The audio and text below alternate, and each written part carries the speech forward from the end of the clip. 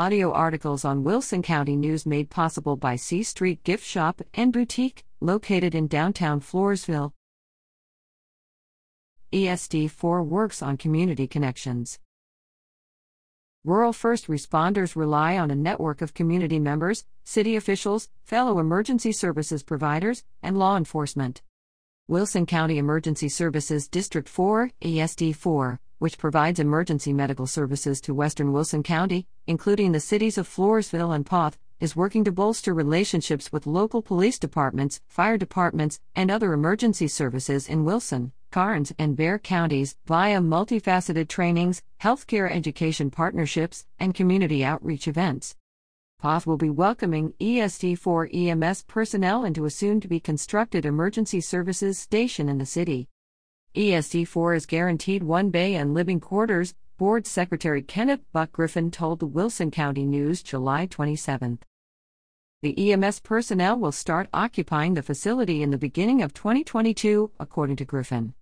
Interim EMS Director Stephanie Johnson aims to improve communication and exchange experiences and expertise with other ESDs in Wilson and Karnes counties.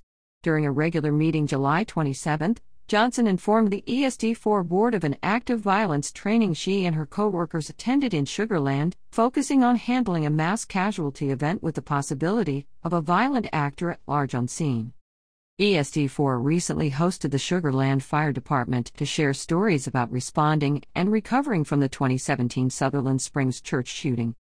Sugar Land Fire Department will take some perspectives from the actual first responders and share these stories with their fire department, EMS, and police officers to make the training in Sugar Land a bit more real, ESD4 training captain Will Miles said.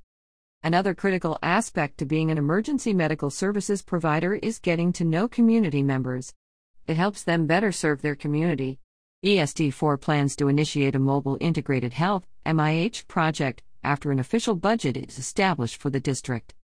The primary objective of the project is to identify clients who frequently request EMS help, to formulate an education plan with the patient, their primary care physician and/or primary caretaker, and the patient's family, to help devise a medical treatment plan. This can alleviate emergency room stress, according to Johnson. Also during the July 27 meeting, board members approved to conduct a fiscal year 2022 budget workshop Thursday, August 12, at 6 p.m. and a public hearing on the proposed budget and tax rate on August 24. Appoint Wilson County Tax Assessor Collector Don Polasek Barnett as the designated officer to calculate the district's no new revenue tax rate and the voter approval tax rate. Board members also met in executive session to evaluate Johnson, the EMS interim director, but took no action when they reconvened into open session. Sounding off. If you would like to meet the ESD4 team, there will be a tone-out ceremony, a meet and greet and blood drive, August 14 at 11 a.m. It will take place at 1402 Hospital Boulevard in Floresville. To schedule a blood donation appointment, call 830-393-3120 or 210-731-5590. Zevins at WCNonline.com